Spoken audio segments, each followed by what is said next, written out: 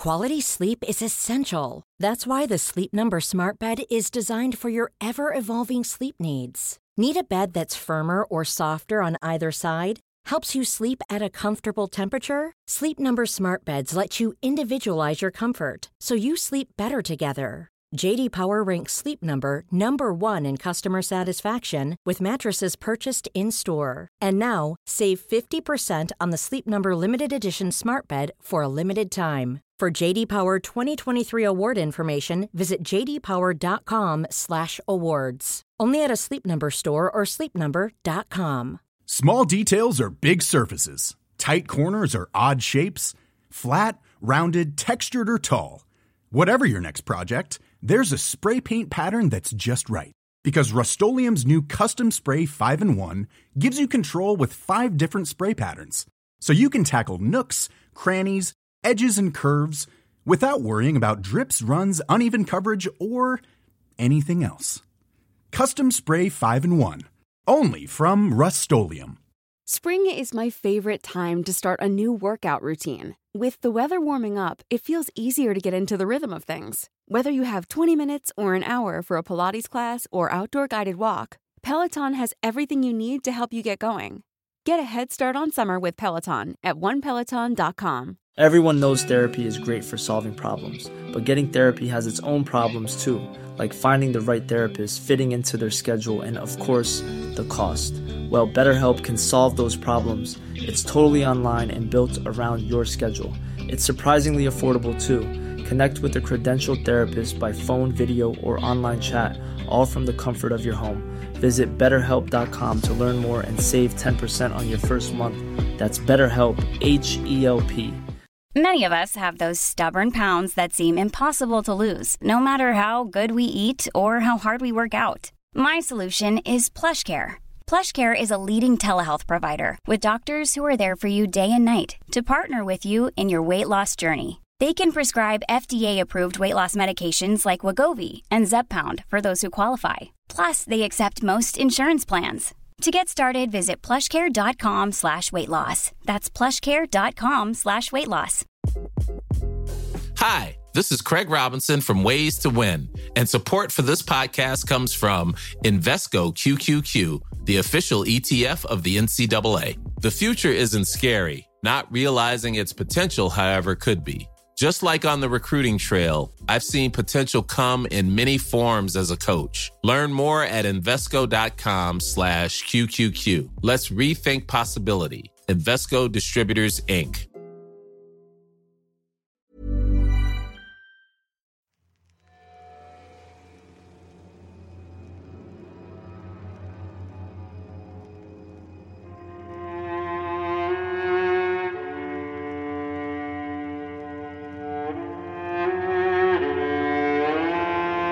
Rusty Quill presents The Magnus Archives.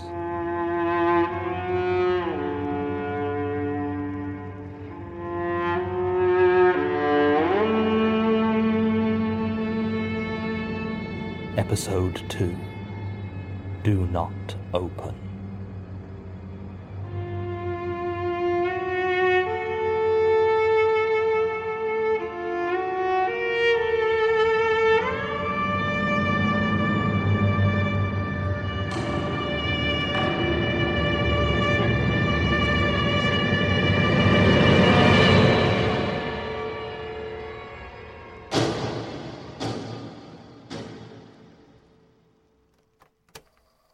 Statement of Joshua Gillespie regarding his time in possession of an apparently empty wooden casket.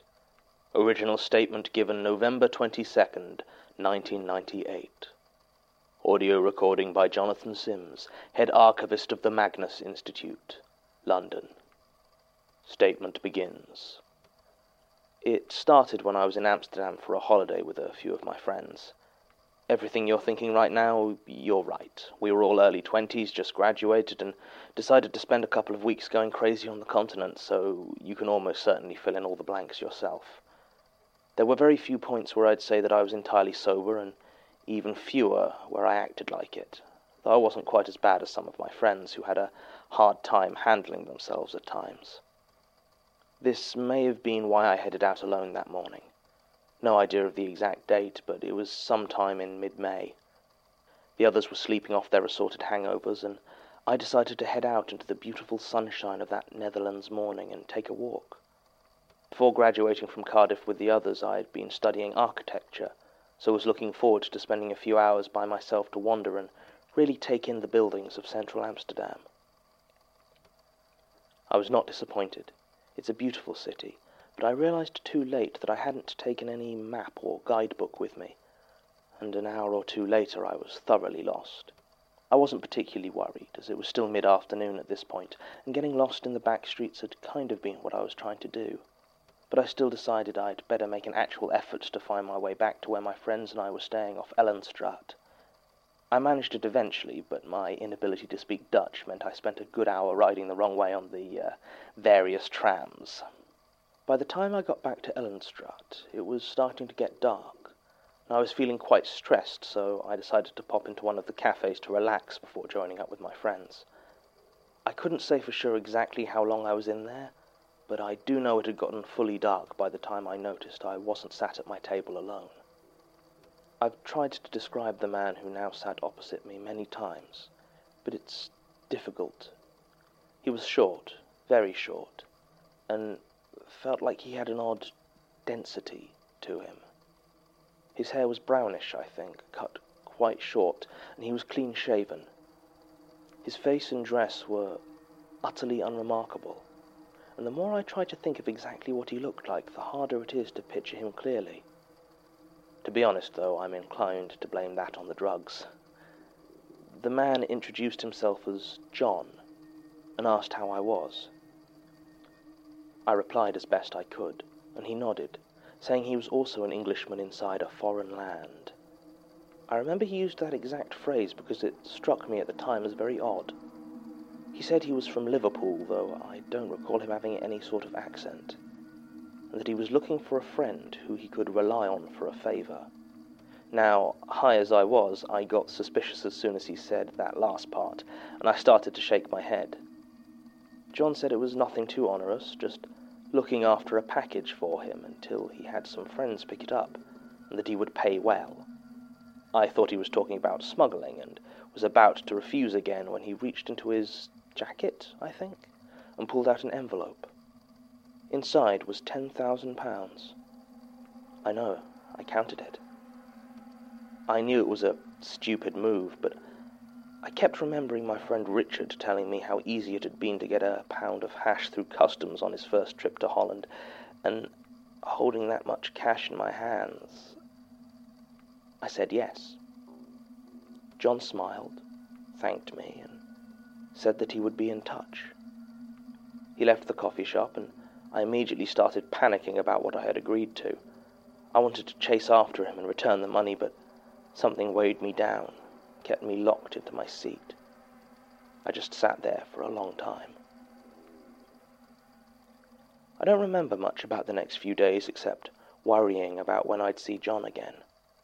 I was careful not to spend any of the money he'd given me, and had decided to return it as soon as he turned up. I'd say I had made a mistake and couldn't take his money, or look after anything from him. I tried to enjoy myself, but it was like this shadow hanging over me, and I couldn't stop thinking about it. I waited for days, right up until the end of our trip, but he never showed up.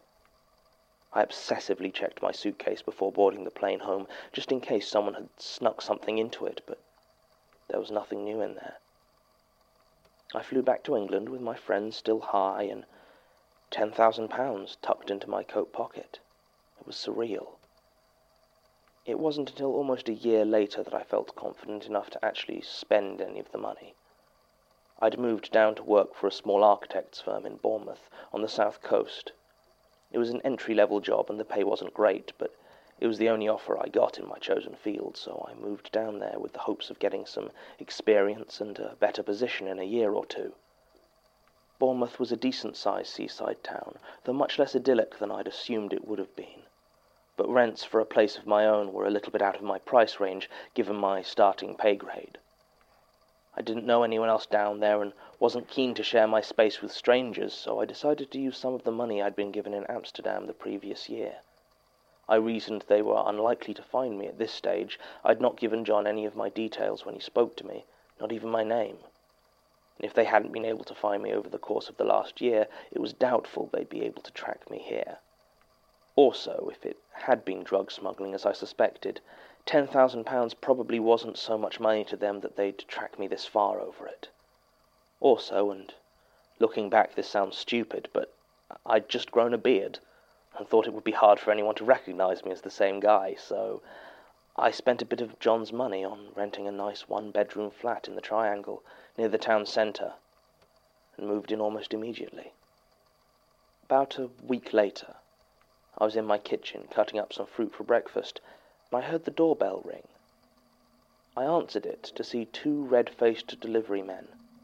Between them they carried an immense package, which they'd clearly had to maneuver up the narrow stairs of the building I lived in. They asked if I was Joshua Gillespie, and when I said yes, they said they had a delivery addressed to me, and pushed past into the hall. They didn't seem to be from any delivery company I knew, and they weren't wearing any uniforms. I tried to ask them some questions, but as soon as they'd placed the box on the floor, they turned around and walked out. They were both well over 6 feet tall and very imposing, so there was little I could have done to stop them leaving, even if I'd wanted to. The door slammed behind them, and I was left alone with this package. It was about 2 meters long, maybe 1 meter wide, and roughly the same deep. It was sealed with parcel tape, and written on the top was my name and address in thick, curving letters. But there was no return address or postmark of any sort. I was starting to risk being late for work at this point, but I decided I couldn't bring myself to leave without seeing what was inside, so I fetched the knife from my kitchen counter and cut the tape, keeping the box closed. Inside was a coffin. I don't know what I expected, but it wasn't that. My knife fell to the floor, and I just stared at it in mute surprise. It was made of unvarnished, pale yellow wood, and had a thick metal chain wrapped around it, which was closed at the top with a heavy iron padlock. The lock was closed, but had the key sitting inside it. I started to reach for it when I noticed two other things on the coffin lid. The first was a piece of paper, folded in half and tucked under the chain, which I took. The other was the presence of 3 words, scratched deep into the wood of the casket in letters 3 inches high. They read, "Do not open." I withdrew my hand from the padlock slowly, unsure what I was supposed to do. At some point I must have sat down, as I found myself on the floor, propped up against the wall, staring at this bizarre thing that had inexplicably turned up at my home. I remembered the piece of paper at this point and unfolded it, but it simply read, "Delivered with gratitude, J." Strange as it sounds, it was only then I made the connection with the man I'd met in Amsterdam. He'd told me he wanted someone to look after a package for a while. Was this the package he was talking about? Was I to be looking after a corpse? Who was coming to pick it up? When? I called in sick to work, and just sat there, watching the coffin for what might have been minutes or might have been hours. I just had no idea what to do. Eventually I steeled myself and moved towards it, until my face was just inches away from the lid.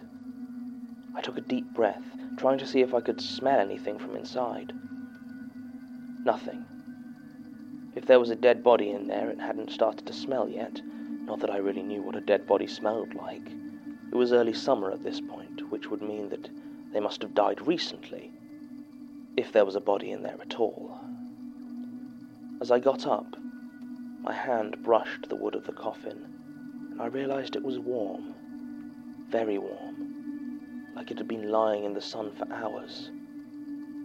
Something about it made my flesh crawl slightly, and I withdrew my hand quickly. I decided to make a cup of tea. It was something of a relief standing next to the kettle, as from that angle I couldn't see the thing out in the hall. I could just ignore it. I didn't move even after I'd filled my mug. I just stood there, sipping my tea, not even noticing it was still far too hot to drink comfortably. When I finally got the nerve to step back out into the hall, The coffin still lay there, unmoving. I finally made a decision and, firmly gripping the padlock, I removed the key and placed it on the hall table next to the door.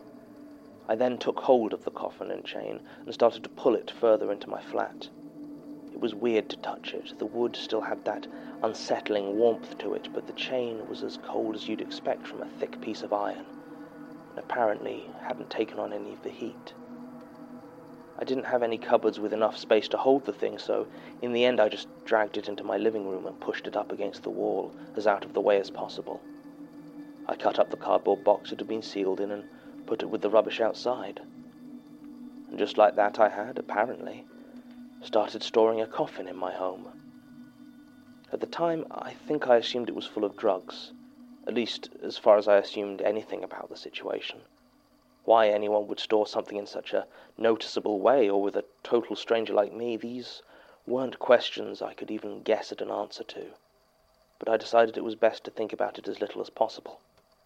For the next few days I avoided my living room, as I found being so close to the thing made me nervous. I was also staying alert for the smell of any sort of rot, which might indicate there was something dead inside the coffin after all. I never smelled anything, though, and as the days passed, I found myself noticing my mysterious charge less and less. About a week after it arrived, I finally started using my living room again. I'd watch TV mostly and keep half an eye on the unmoving casket. At one point, I got so cocky as to actually use it as a table. I was drinking a glass of orange juice at the time and absent-mindedly placed it on top of the lid, not really realizing exactly what I had done. At least, not until I heard movement from underneath it. I froze, listening intently and staring, willing myself to have been imagining things. But then it came again, a soft but insistent scratching, just below where I had placed my glass. It was slow and deliberate, and caused gentle ripples to spread across the surface of my juice. Needless to say, I was terrified. More than that, I was confused. The coffin had been lying in my living room, chained and unmoving, for well over a week at this point. If there had been anything living in there when it was delivered, it seemed unlikely it would still be alive.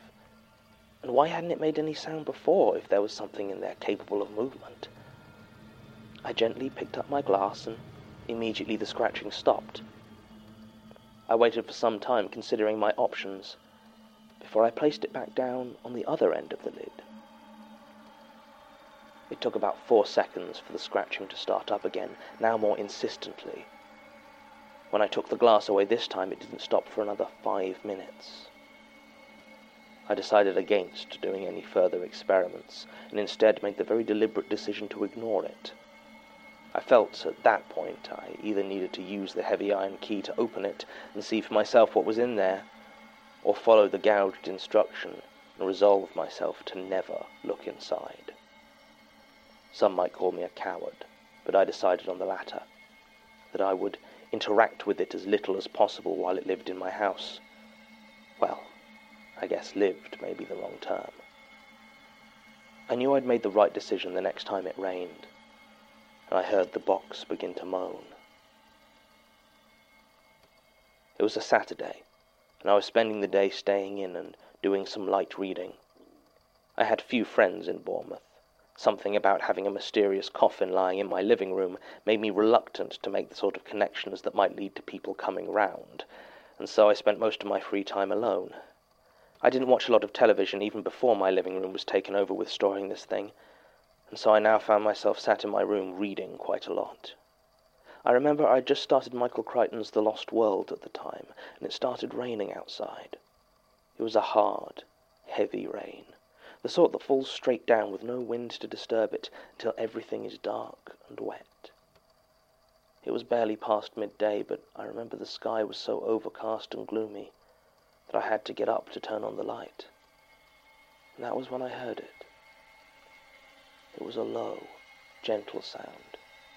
I've seen Dawn of the Dead. I know what the groans of the undead are meant to sound like, but it wasn't that at all. It was almost melodious. It sounded almost like singing, if it was muffled by 20 feet of hard-packed soil. At first, I thought it might have been coming from one of the other flats in my building, but as it went on and the hairs on my arm began to stand on end, I just knew where it was coming from. I walked to the living room and stood in the doorway, watching as the sealed wooden box continued to moan its soft, musical sound out of the rain. There was nothing to be done. I'd made my decision not to open it, and this certainly did not make me want to reconsider that. So I just went back to my bedroom, put on some music, and turned it up loud enough to drown out the sounds. And so it continued for a few months. Whatever was in the casket would scratch at anything placed on top of it and moan whenever it rained, and that was that. I suppose it goes to show that you can get used to anything if you have to, no matter how bizarre. I occasionally considered trying to get rid of it or finding people like you guys to investigate, but in the end I decided that I was actually more afraid of whoever was responsible for entrusting me with the coffin than I was of the actual coffin itself, so I kept it secret. The only thing that worried me was sleeping. I think it gave me bad dreams. I don't remember my dreams, never have, and if I was getting nightmares, they were no different. I didn't remember them, and I certainly don't now. But I know I kept waking up in a panic, clutching at my throat and struggling to breathe. I also started sleepwalking. The first time that happened, it was the cold that woke me up. It was the middle of winter, and I tend not to keep the heating on when I'm asleep. It took me a few seconds to fully process where I was. I was standing in the dark in my living room, over the coffin. What concerned me more about the situation was the fact that when I awoke, I seemed to be holding the key to it in my hand. Obviously, this worried me. I even went to my GP about it, who referred me to the sleep clinic at the nearby hospital, but the problems never occurred in a clinical setting. I decided to hide the key in more and more difficult to access places, but still I kept waking up with it. I was starting to panic. When I awoke one morning to find I'd actually placed the key within the lock and was, as far as I could tell, moments from opening it, I knew I had to find a solution. In the end, what I took to doing was perhaps a bit elaborate, but it seemed to work. I would place the key within a bowl of water and then put it in the freezer, encasing it in a solid block of ice. I still sometimes found myself trying to get to the key in my sleep, but the chill of the ice always woke me up long before I could do anything with it. And in the end, it just became yet another part of my routine. I lived like that for almost a year and a half. It's funny how fear can just become as routine as hunger. At a certain point, I just accepted it. My first clue that my time keeping the coffin was coming to an end was when it began to rain and there was silence. I didn't notice at first, as my habit at that point had been to put on the music as soon as the weather began to turn. But after a few minutes, I realized that there wasn't anything to drown out. I turned off my music and went to check. The living room was silent. Then came a knock at the door. The sound was light and unobtrusive, but it rang out like thunder in the quiet flat. I knew what I'd see as soon as I opened the door, and I was right.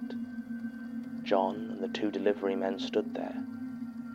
I wasn't surprised to see them, as I say, but they actually seemed quite surprised to see me.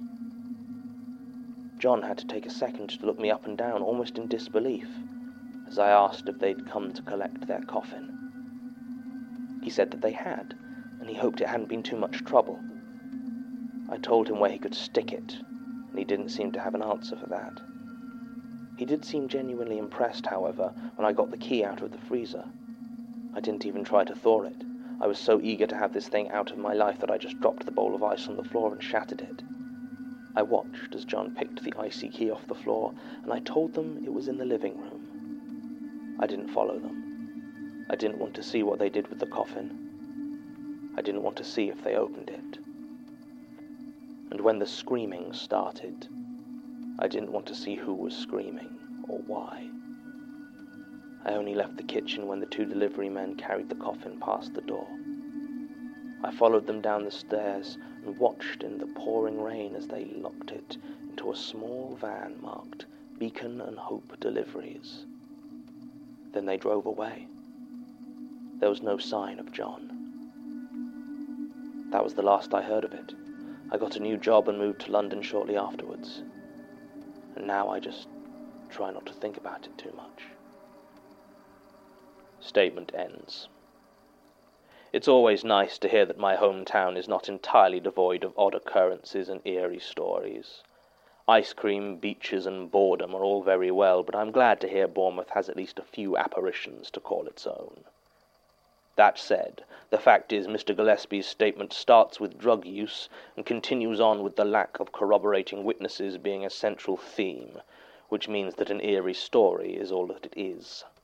When the Institute first investigated, it doesn't look like they were able to find a single piece of evidence to support the existence of this scratched coffin, and to be honest, I didn't think it was worth wasting anyone's time over now, nearly 20 years later.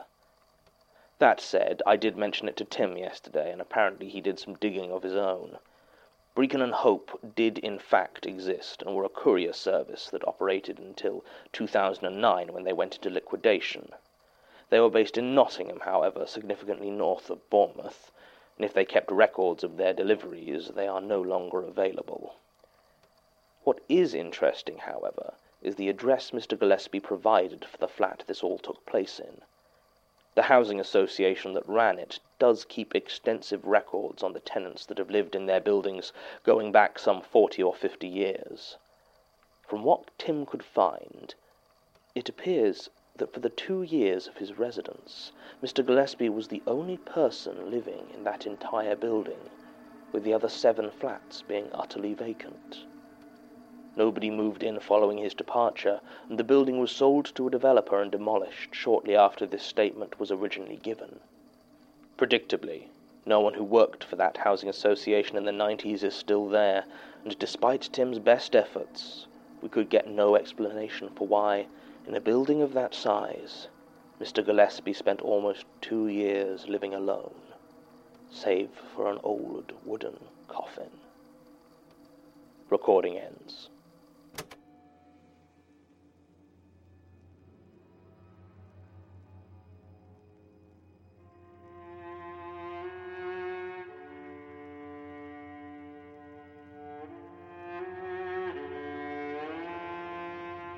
The Magnus Archives is a podcast distributed by rustyquill.com and licensed under a Creative Commons Attribution Non-Commercial Share-alike International license.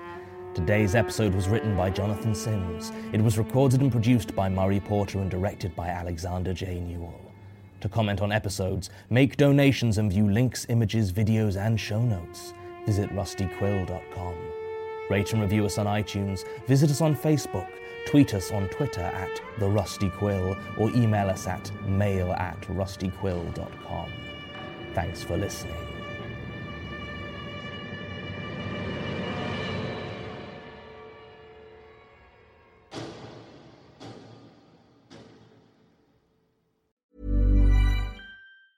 Small details are big surfaces. Tight corners are odd shapes.